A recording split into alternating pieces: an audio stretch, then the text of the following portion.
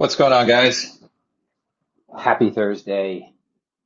It's just after 1 p.m. Eastern Standard Time, and we'll go live in a second. I mean, we're live now, but uh, we'll get to it in a second. I just reshared the link, grabbed myself something to drink, and yeah, hopefully you guys are doing well. I haven't hopped on since last week. I've had kind of a tumultuous week with regard to scheduling. I couldn't live stream this morning. My wife had another sonogram, so things are looking good though. Have to be there with her for that, or want to be, not even have to be, want to be. So the baby right now is 5.25 centimeters. So that's like the size of a plum, according to a friend who has shared that image with me. So anyway, all right, looks like we have a handful of people joining in. So yeah, apologies for not getting on earlier this week. But we got a few things to talk about now, right? Because a good amount of time has passed. Markets have look like they've caught a little bit of a bid. Looks like we have some decent support that has formed over the last couple of days, but I wouldn't get too excited. I think that the market is getting excited at what looks to be, or what seems to be, a noticeable shift in the language coming from the Fed, coming from current and ex-Fed members. All right, so let's get started. Okay, so thank you guys for all joining in. I don't think I have to introduce myself, do I? This is like the sixth month of Collins, but I am Kent Rain Clark on Twitter, newly verified. So finally verified. You get a lot of flack from some people for being verified on crypto Twitter. I think it's just a net positive. At this point, I mean, I'm a very large account. There are a significant amount of fake Ken Rain Clark versions out there. And the trouble is when you have a large account and people create these fake accounts, it's for the purpose of fraud. So it's usually to scam people. And I have constantly been messaged in the past, hey, is this you that I'm talking to on Telegram? No, no, no. I'm not managing your money. I'm not offering any kind of service where, you give me any capital and I trade it on your behalf. And that's always what it is, right? That's the pretense to the interaction. So finally, like a week ago or 2 weeks ago, maybe, a guy who's been following me for a long time. He's an older gentleman, really, really nice guy. I think he listens in from time to time. He had messaged me on Twitter, and he said, "Hey, am I dealing with you on Telegram right now?" And I said, "No, you're never dealing with me on Telegram. I give my Telegram out to some people, but if it's not the exact handle and it's some other kind of variation of it, it isn't me." So he had said, "Oh, shucks, like I think I was just scammed," and he actually gave this person money. And he was kind enough, and just a little backstory. The gentleman who gave the scammer money actually knows where I'm from, is originally from, I think, New York. And so what he did was he was going out of his way, actually, because he had followed me on Twitter for a long time and seen that I like to barbecue in the summer. And he was going out of his way to get me I believe, a gift certificate or a gift card to a local butcher to get myself, and my wife, a couple steaks, to enjoy in the barbecue. And I thought that was a tremendous gesture. I ended up, sending him back the money that I think he lost to the scammer. But that was just kind of like the fun straw. It's like, all right, the verification badge is a way to immediately identify that you are dealing with the real Ryan, right? The real Ken Rain Clark. Okay, anyway, before we get started, remember, none of this is financial advice. I'm going to take a bunch of callers. This one will not have the same setup as the last Friday where we had a bunch of people on at the same time. I'll take you guys one by one. Again, we're going to be introducing a new format one day a week where I interview people. So if you would like to be one of those people that comes on and we talk about your life and your story, and it doesn't have to be glamorous. I hope that they're not glamorous, honestly, so that people can learn that there's a lot of people in the same boat as them. So when it comes to losses and bad market experiences, that's what I want to talk about. And I don't want to talk to people that are well known. So I'm not marginalizing anybody by saying I want to talk to people that no one knows, but I don't want to talk to people like a podcast format where, every crypto podcast, it's like the same people that go podcast to podcast, you get the same story over and over again. I'd rather get in touch with the people that are unknown, are first time traders lost a lot, gained a lot, who knows? But I think it would make for some interesting stories. All right, so real quick, just thoughts on the market. You have some decent bounces across the board. I think it's kind of obvious right now that there's a lot of things that are probably going to continue to move down, and you'll have some idiosyncratic strength moving forward. Again, we're in a bear market. I think it's going to be, if you're playing anything right now, unless it's a rising tide moment with all beta more or less rising across the board, I think you will have periods of that. I think it's going to be it'll be a picker's market. So you have strength in Solana, you have strength in AVAX. I heard a little bit of news on Solana. I'm not sure if it's been verified yet about potential news. Again, I was busy this morning, so I've been long for that, but I didn't really actually verify that. You have some strength in pairs here and there, but it's kind of scattered. Equities bouncing. Noticeably, equities are bouncing and we're moving up. And during that time, there's brief periods of decorrelation, but it's not the good kind. It's the kind where equities are actually moving up. And I'm talking about low time frame price action. Equities continue to move up and BTC is kind of lagging behind, or even in some cases drifting off. Like I shared yesterday when BTC was drifting down and equities were doing the exact opposite. So that's not the kind of decorrelation we want, but if anything, we just want decorrelation to begin with. The decorrelation that, indicates that maybe some of the larger players that are playing both markets, maybe they've already done, the bulk of their selling and they're no longer, applying the same book to equities as they're applying to crypto, and maybe their presence is maybe not as prominent anymore. So it looks kind of good, and I don't want to jinx it, but we're between a rock and a hard place when it comes to like the 200-day. We're below the 200 weekly, excuse me.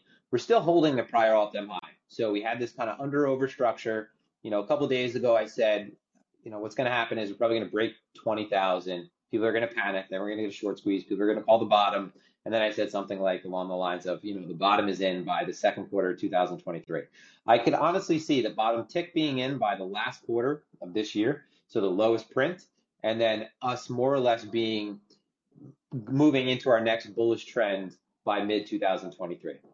And the idea would be, and it's the same kind of, honestly, the same kind of transition that I would have expected if we didn't even have the March 2020 crash, where we had this long period where we came out of 2019's bottom. We had a strong trend up, and then we were moving sideways for a long period of time, creating a very large range between, 14,000 and 6,500. Then you had that anomaly, right? March 2020, that led to the next major leg up and began our much longer bull market. But I think we're looking at something like that where we put in a significant low, we range significantly between, and then we're looking at, again, sort of really clearly beginning to march up by mid 2023. And again, this is it's a long-term, pretty confident prediction because it's built on the idea that, one, the Fed's not going to continue with this course of action. You're beginning to see sort of cracks in that, right? You're beginning to see a shift in the language. Senator Warren grilling Powell yesterday, Congressman grilling Powell about the actual effect of raising interest rates and how it's not necessarily something that's going to combat inflation. So that's something that's, I think it's a good sign for the bulls. Excuse me, taking sips. So that's good, right? We're going to midterms, and you're starting to see that recession is more and more pressed in the press, in the media. So I had mentioned a while back, we need to get over peak inflation fears and then peak recession fears. And now that, the conversation that was I brought this up like a month or two ago, that the Fed would be looking at basically hiking us into a recession. Now that's like the dominant narrative, right? The Fed is talking about how, or Powell even said it's possible that they could hike us into a recession. So anyone who wants votes is going to be looking to avoid this kind of situation. So there's basically some light at the end of the tunnel, right? We start seeing oil come down, so that's good. We need to see oil continue to come down. 2-year yields back below 3% today. I'm not really sure where they left off. Are they still? So they're, at 295. The 10 years come down. So these are good signs, at least when it comes to risk. And again, this is not like, hey, the bottom is in and it's done. This is, all right, this is a beginning to look like some kind of stronger development. Either way, from this move, I would be much more confident if we regain the 200, right? But we're holding the prior all-time high. I think markets are they're due for a bounce, but it hasn't worked in the last, we've gone on a record period of red weeks. So that argument of oversold hasn't really worked out too well. We're in a position right now where there's no real derivative activity. So it's not like you have like a May, June, July situation of last year where you had like this tinderbox built up um, of fuel in open interest and hedging and selling at the lows. In derivative markets, right? Talking about mostly just perps, right? So futures. So we don't really have that yet. There's been a significant amount of cash selling, USDT redemption. So this is real fear, right? These are people actually exiting the market. What we need for a rally is we need sideline capital to come back into the market. And I've seen the same argument over and over again in certain chats. Fund managers right now, they've been flat or they've been, in 50% cash. They're just waiting to redeploy, waiting for other people to have confidence first to deploy, to follow them, for momentum to be created. It gets kind of tiring after you continue to hear that and you continue to move down. But that is really what we're waiting for. We're waiting for cash to redeploy. I think we're still in a period of uncertainty. We have another FOMC coming up. So I think you still want to wait for like a material change, right? Not just like a sudden shift in the narrative. I think the shift in the narrative by the Fed is like they're trying to balance a couple things. They're trying to balance like not smashing the markets too much, but also combating inflation with raising interest rates, which, at the end of the day, we know is not going to really have a significant effect at the rate that they're doing it. It's not like he's getting blocker on us, but some interesting developments nevertheless. So, July 4th is, this is a lot of people are talking about don't buy before July 4th, don't buy, because markets are going to sell off. There's something to be said about the 4th of July actually having being a pretty significant event in terms of inflation, which is the number one, was the number one priority. Now, again, the narrative is shifting more towards recession. So it's like, which is the evil that you want to deal with? Do you want to deal with the inflation, or do you want to deal with the recession? So there's something to be said for July 4th in the United States having a significant impact on consumption. Like when it comes to people going out and spending money, there's only a handful of times during the year where this actually is like, significant. Obviously during the holidays, and then the 4th of July is one of them where people are going out buying stuff for barbecues. I'm just thinking about what my wife is doing. Like we're having our first big party this year at our house. We're going to have, I think, like 80 people come over, got a bounce house, got, for the kids, we have caterers coming. So it's a consumption holiday. So that's something that I don't know if it'll like tip the needle materially, but, we came off last CPI and it wasn't necessarily looking good. But at least the one thing that markets are doing right now is telling us that they do have a little bit of a bid, right? So equities and BTC. But again, it's kind of expected in the region that we are, where we're at. So BTC, as long as it holds the prior all-time high, I mean, it's an insignificant level from a market structure standpoint, but we got to take what we can get, right? So let me open it up right now. I see Christopher on here, so we got a lot of stuff we could talk about, but I'll let you on. Let's see what you got. What's up, buddy? All good. Hope you're good also. Having a nice Likewise, man. weekend. Good to talk to you. Yeah, likewise. So I had a question. I've been seeing a lot of news that the ECB are developing their digital currency and about to deploy. I don't know if it was billions or trillions. I don't remember the exact number. But do you think that this might bring some stability to the market? And how do you think that these traditional institutions would integrate with the newer crypto market? Yeah, I mean, I think it's inevitable at this point. Like what was only rumor and, possibly discussed a year ago about central banks and digital and their, central bank digital currencies is now clearly like we're in the process of those coming to fruition.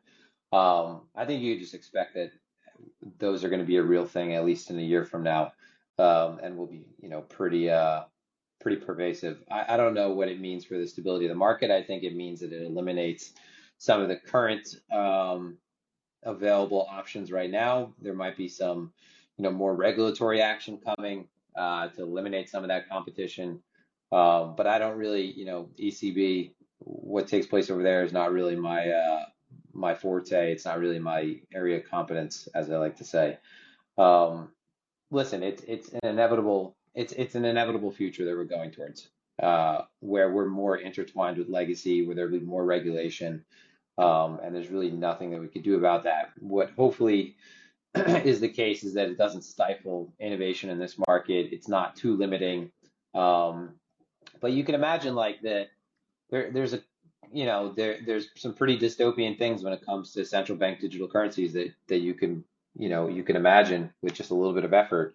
One of them is like applying tax to your money right away and devaluing your currency and being able to do things like this with just like the stroke of a keystroke, taking away your ability to buy certain things. Let's say, for example, we have central bank digital currencies and we're in another inflationary period, then it's not a matter of them anymore trying to maybe raise rates to stifle consumption, but it's, hey, we're gonna limit your currencies now so that you can only buy necessary goods. You're no longer allowed to buy clothing, right? Or you're no longer allowed to buy luxury items.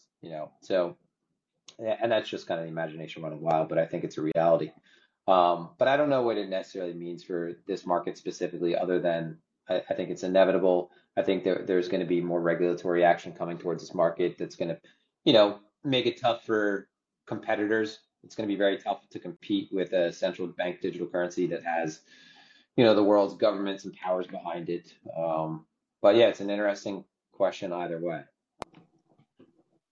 Yeah, because I suppose that if the ECB does it, then I'm sure that China will do it eventually, and the Fed will follow suit, and the rest of the world will maybe eventually move to only digital currency, since most of it is electronic anyway.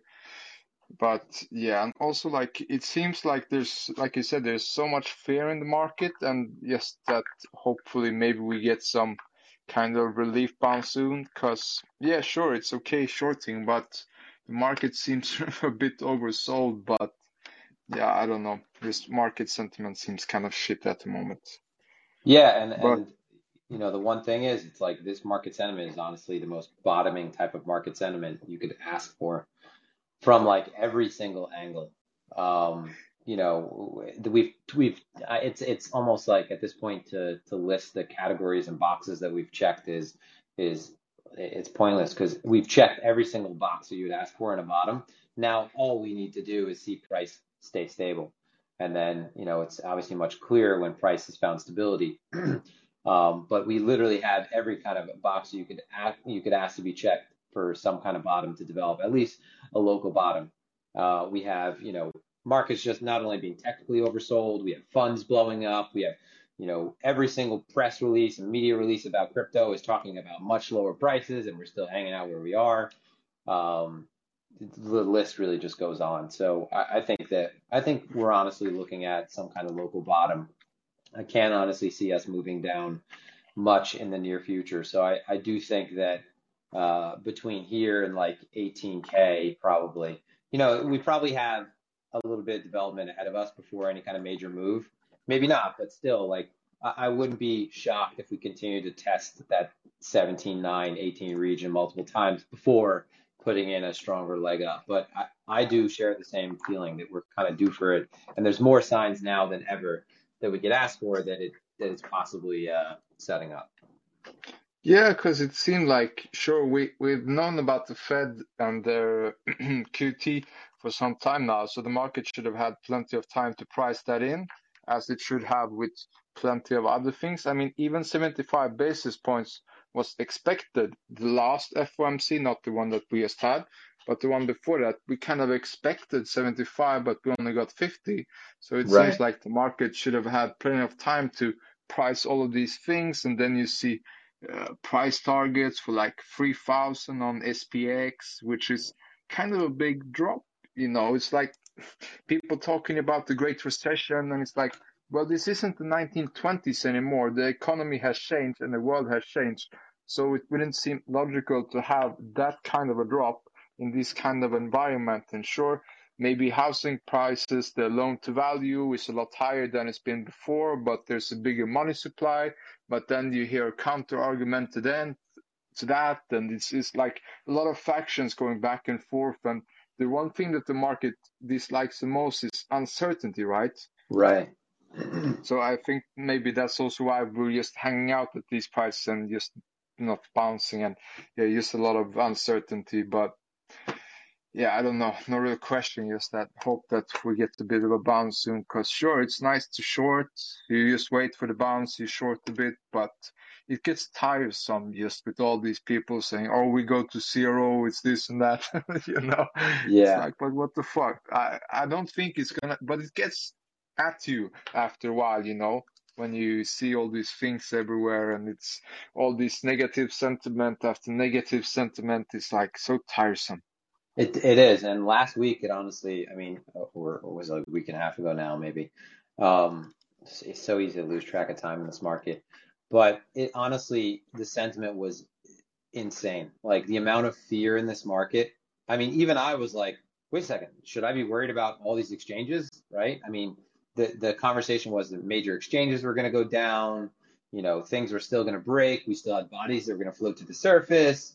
It was just I haven't seen fear like that in the market in a really long time, and I think that's honestly a really good sign. But yeah, it gets really tiring. But you just have to I think the one thing you just have to understand, that's why journaling during these times is really important, is that all we're doing right now is the exact opposite of the other emotion that happens at highs, right?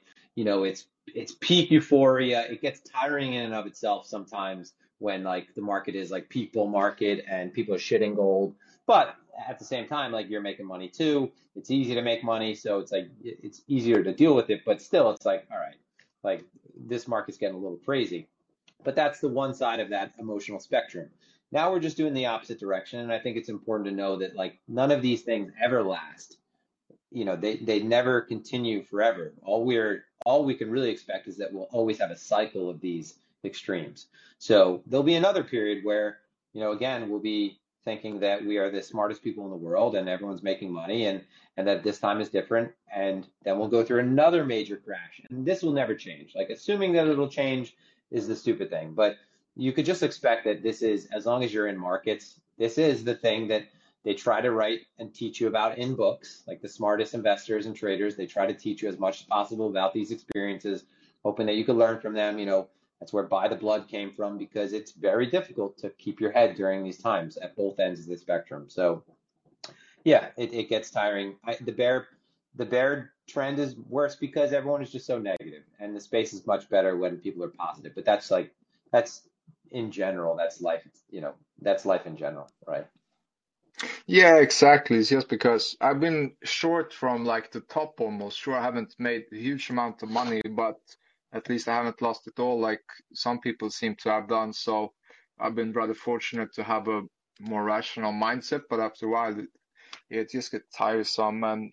But yeah, just learn from. I'm being more thorough in keeping journals, so hopefully that will help in the next cycle. And I don't want to take up too much time, but thank you very much. Yeah, hope you have a nice day. Likewise, Christopher. Always nice to talk to you. All right, Hans. What's going on, Hans?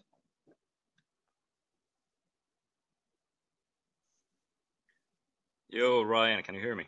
Hey, what's going on? I could hear you. All right, cool, man.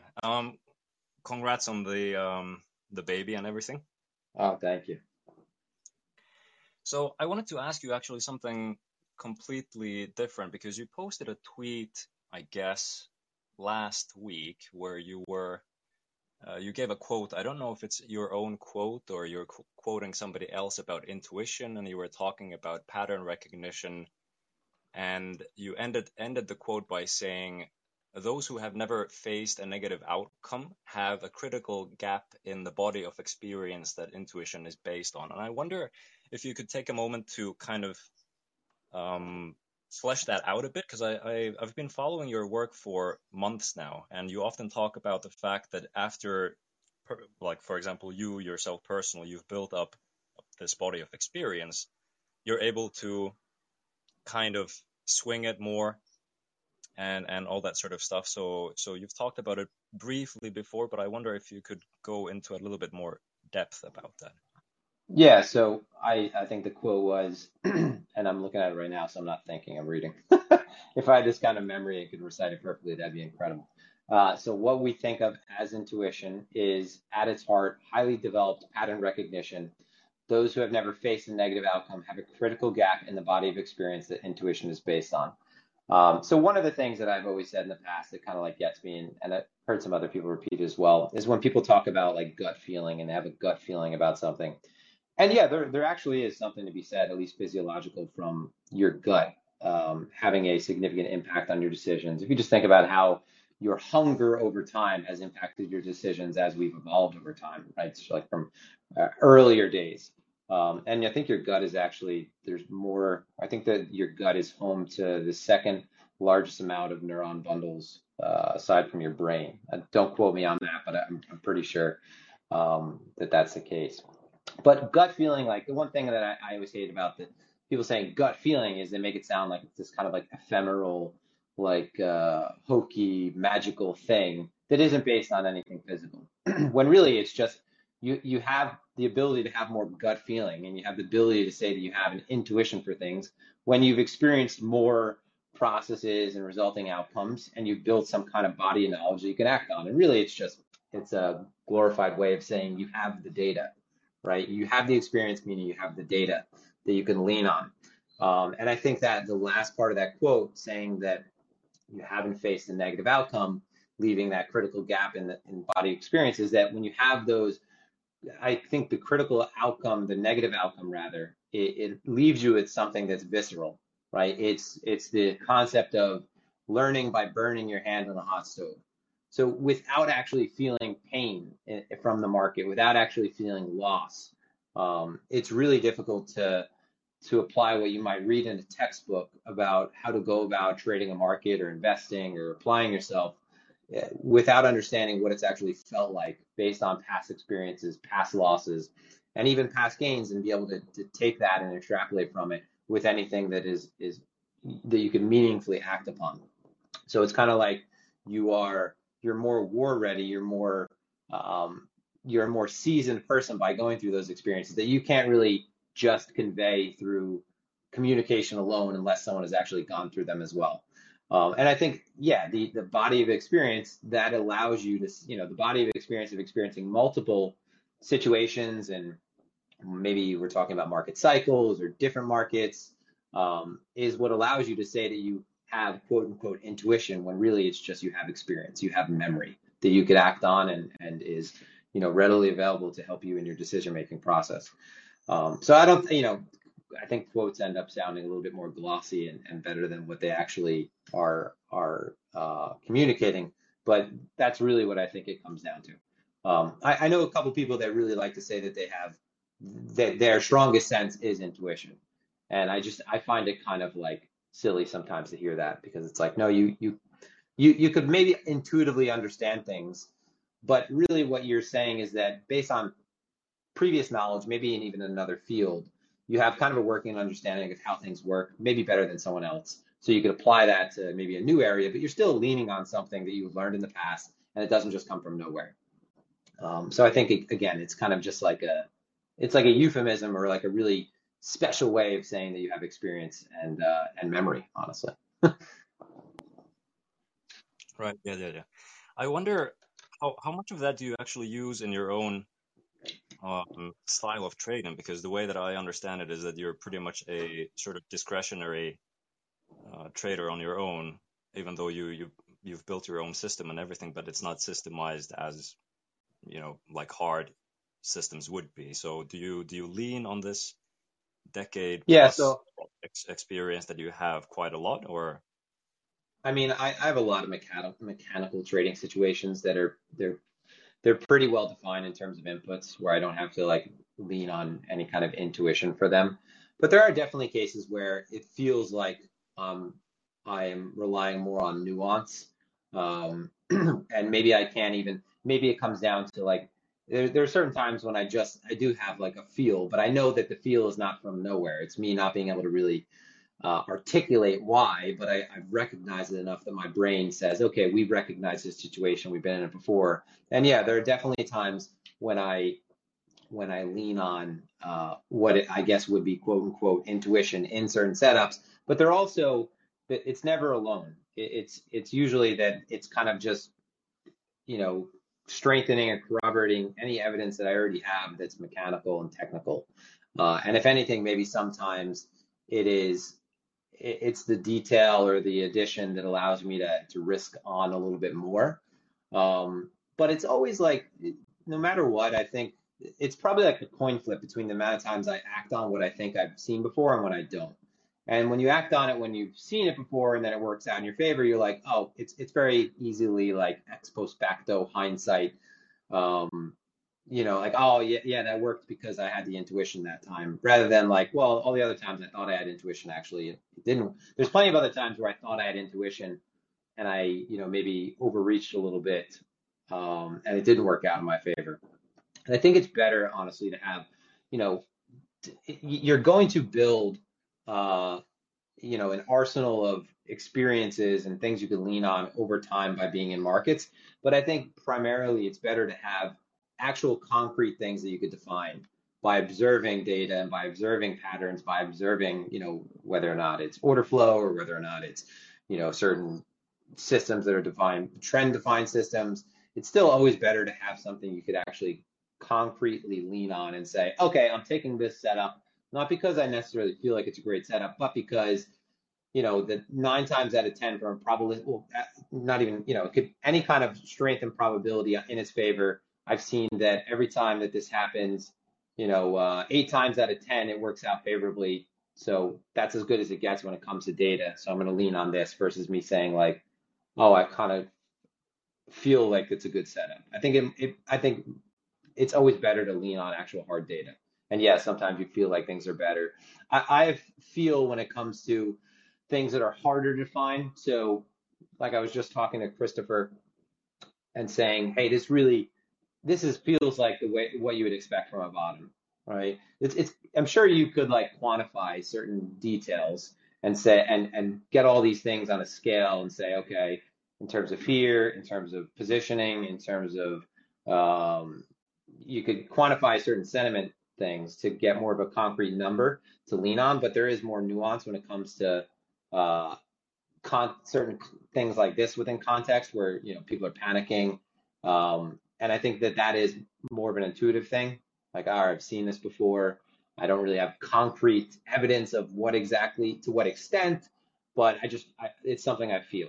But again, there's few times that I really lean on that when I more or less lean on data 90% of the time.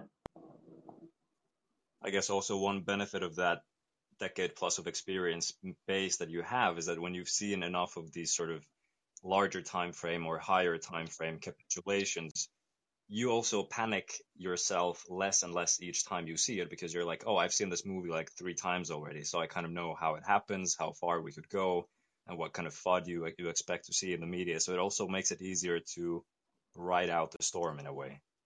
I think that's probably, and that's great that you mentioned that, because that's probably the number one benefit, honestly. It's the ability to keep your head when everyone around you is, you know, as the Rudyard Kipling poem, if you can keep your head when all around you are losing it.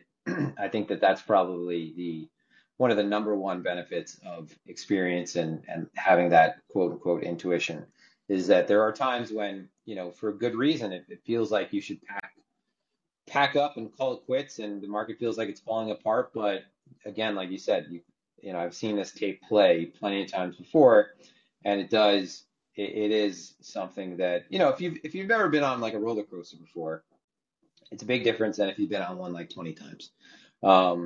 And that's all this is, right?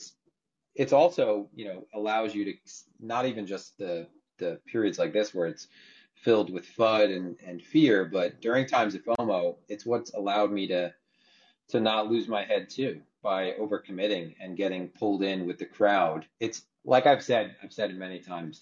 It's honestly been something that's limited my returns, because I can never be that person that like just kind of lets it ride till what? Like no target? I don't get it. It doesn't work for my brain that way because I need to make sure that I consistently treat things like a trade and have an idea for an exit and don't just kind of, let it rip on the assumption it's going to continue to go up. So I end up limiting my returns in a way because again, I've seen this tape play out before. Like markets are going to pull back at some point, but then when I have that thought, they could continue to run for a while.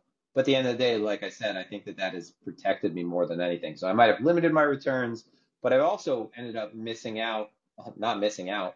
I ended up being safe during most of this entire drawdown because I barely had any exposure.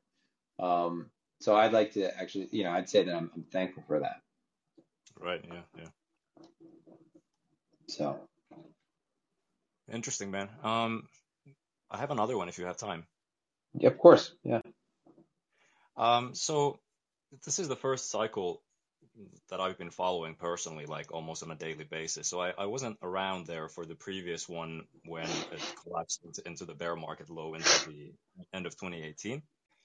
So I wanted to ask you, because you also have a background in legacy, like what was the context back then? And I'm specifically thinking about what was the Fed doing back at the time? Was it an easy money, a dovish kind of environment? Because I'm looking at charts of altcoins that existed back in the day, for example, Ethereum or Ripple.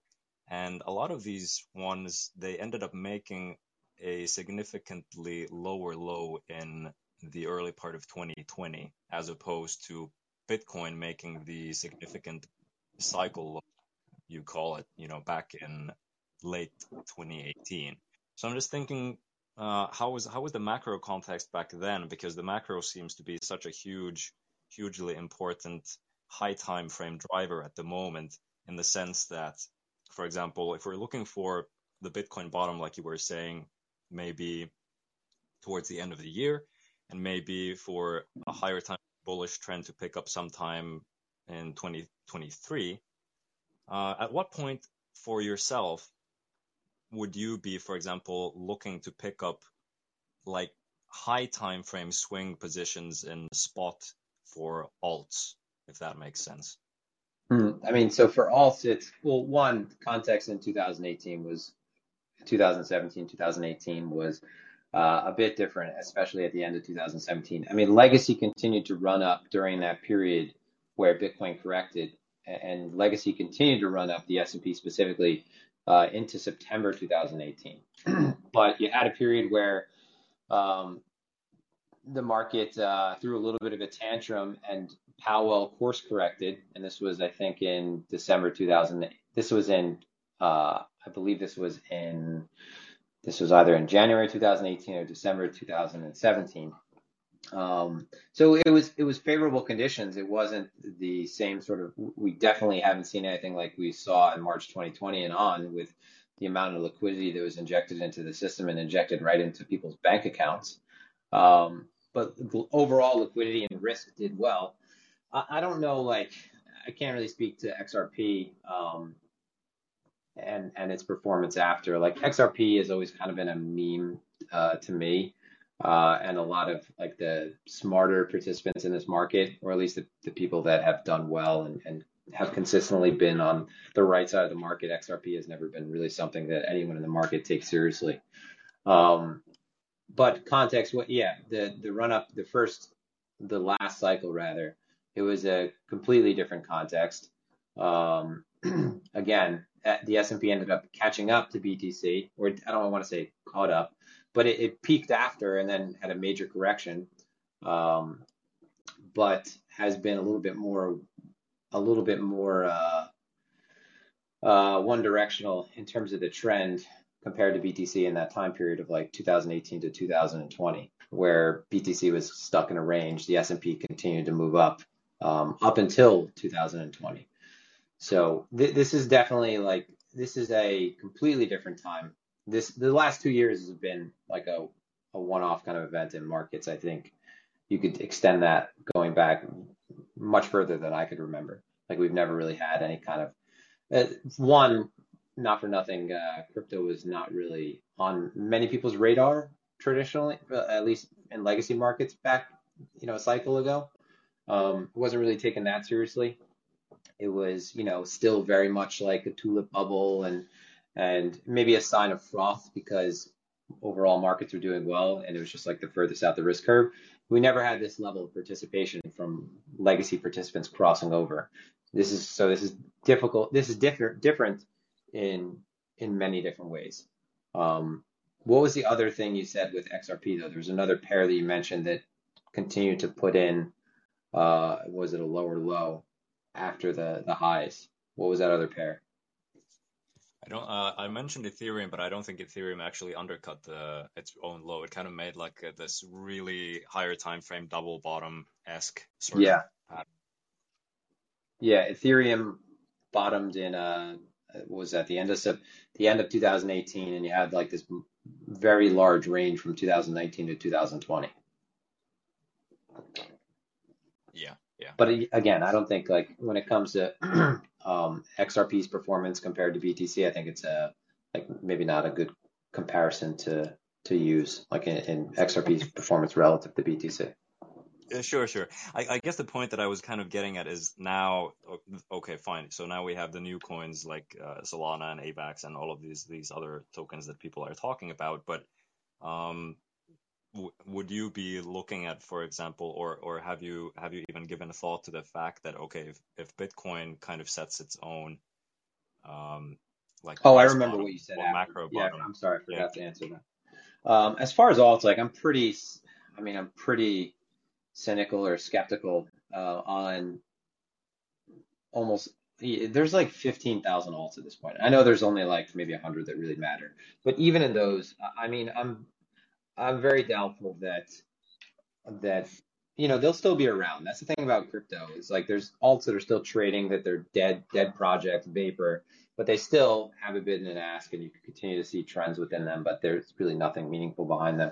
So it's not like you'll see them disappear. Unfortunately, I wish they could delist these things and capital would like accrue to more, better projects or at least find value. I think that next cycle, it's dominated by entirely new pairs, honestly. Like each cycle has its thing. This was yield farming and we had NFTs, layer twos, but I honestly I would be surprised if maybe but for 20 pairs did well from this cycle and did well next cycle. So I'm expecting honestly most things to kind of die off, and there'll have to be a new narrative that drives prices upward. And the things that are, the things that I'm kind of confident in are honestly Solana, AVAX, Frax, so FXS, what else? Synapse, the bridge, and then Maple Finance. But FXS, Syn, Maple Finance, I no longer have positions in, and I'm kind of like, I'm monitoring them. Solana, I'm swing long in right now, but I don't know. Listen, I think that there's a good sign that we're putting in a local bottom for BTC, but I don't think it's done. I think that we retest the lows multiple times. And what you would expect from like after a multi-year bull market, what you would expect from a cooling off period for that, especially like in current context, it's not really accommodated for risk because of what the Fed has been doing and because of QT. So we can't really expect like a V-shaped reversal. I don't think it's in the cards. So that being said, let's say Bitcoin rallies and then we end up testing the lows again and we test it multiple times. Maybe we test 15K, 16K, what have you. Whatever alt has moved up in the time being is going to just drop back down as well. I'm starting to see signs of like, and this is kind of dangerous when you see things that are, at least from a fractal standpoint, similar to previous bottoms. Like if you look at the AVAX structure, so for example, AVAX right now, and look at AVAX back in last May to last June, it's pretty uncanny how similar the structure is. So, that took months to play out, and that was a bottom again, absent situation. That bottom was created. Sorry, my dog, one of my wife's my mother and my father-in-law on vacation. We have their dog, and their dog is not happy to be at our house, so it's just whining in the background. If that structure looks like very similar, a structure sideways in strong alts that breaks up and out, I'm going to get behind. I don't know if it's like a macro bottom, but I'm going to place higher time frame trades. Sorry, I just got kind of confused by getting up and tending to the dog. But I'm very skeptical about like building positions in alts. Like I've seen people the entire way down, really smart people in some chats, and they're like, this is the low. I'm buying here. I'm going to put my portfolio into Maple Finance, let's say. And then all it takes is like, these things are so thin that price is not really important right now. You can't like technically trade them because all it takes is like one person to sell and the chart is nuked like 20%. So I'm very hesitant to get involved into things like that, like alts, until the trend is really kind of established, or at least until we've established enough period of sideways activity and done something to break out, or beginning to show signs that everything is basing out and legacy is moving up. Like I need the trend to kind of be in motion before I really start dabbling in alts. And that's why it's like, I don't know I'm not trying to make bets early on what survives. I want to see what comes out of hell, right? Yeah, exactly. Because also, even if you look at what Bitcoin ended up doing itself in early 2019, I mean, it took like a whole quarter to just kind of carve out that bottom before it actually started to make any real headway out of that. So that's a pretty, it can be, I would assume in real time, pretty brutal to be in an altcoin that just whiplashes you back and forth for months on end. Yeah, absolutely. I mean, if like going back to the beginning of 2019, Bitcoin looked like it was putting in a V bottom. There, everyone's confident. Sentiment was in the gutter like it is right now, and then we snapped down a couple times, like from the highs, really violently, and had like 10% candles in a very short period of time. And that, again, if you're in an alt during that period, people are paper handing things after there's a ton of panic in the market because no one wants to be wrong, like especially right now, like when fear is really high. So if Bitcoin snaps down, you can imagine that alts are much thinner and much more likely to snap down hard as well. And especially, with alts, like one thing you have to absolutely do is look at their emissions. Like anything right now that is really far from, in terms of the spread between market cap and fully diluted valuation, it's going to be really tough for those to put in any kind of significant upside that's not short term, because you still have people that are, maybe they want out completely, but they're still up multiples on their initial investment from like a seed standpoint. So you and I might see a chart that might be down 20, 30, even more percent and think like, oh, that looks like a good dip to buy. But you're having people that are maybe getting unlocked that are coming out of investments that are up 100, 200 times, and they don't care where they're selling. They're just selling. So it's kind of like, it's very indiscriminate, and they want to hit any bid they can. So seeing like what has that really gross setup of having a very, high FDV to market cap ratio, that's something that's really useful as well, because you don't want to be in things that have, a ton of emissions or supply coming into the market in the near future. But again, I'm not a fundamentals guy in this market, so that's why I like to lean on things that are showing signs of strength, because that's like one of the best signals you can get is price. So whatever comes out and makes it out alive, like we'll know because it's going to show signs of strength. So I don't bet early because I don't know better, right? I don't know enough about these projects to make like high conviction bets. Whereas with BTC, I have the most conviction for very simple reasons, honestly. Yes. So. Very good. Makes sense. All right. Yeah. Good. That's it. I'm gonna give the space to the next person in the queue. Thanks a lot for your time, Ryan. Of course, Hans. It was good to talk to you. Yeah. Likewise. Cheers. All right, Shiv, I'm going to get you on, and then we'll probably wrap it up. We're coming on an hour.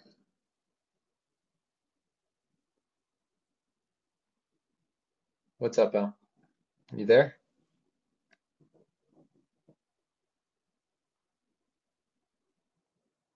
I think you're still muted.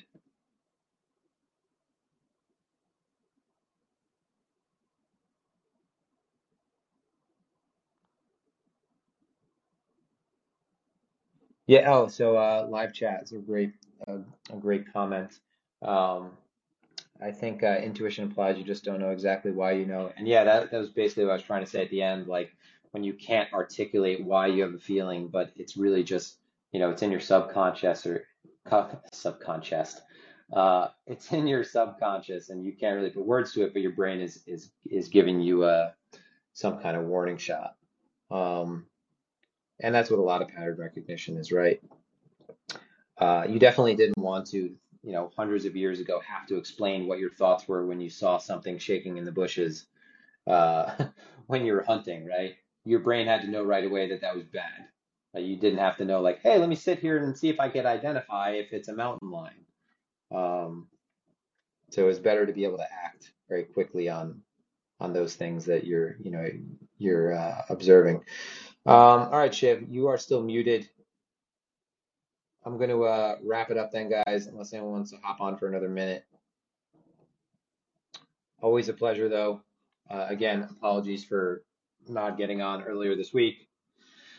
So really funny story, really quick story. I talked about, I posted, I'm going to be posting short videos on my new YouTube, so make sure that if you haven't already, you subscribe to that. It's in the header on my Twitter page. But I posted this video about something along the lines of forgetting appointments and, misscheduling. And I literally, in that video, I talked about, oh, I forgot, sorry guys. I'm forgetful when it comes to, maybe it was like a home appointment, or at the time it was a contractor coming over.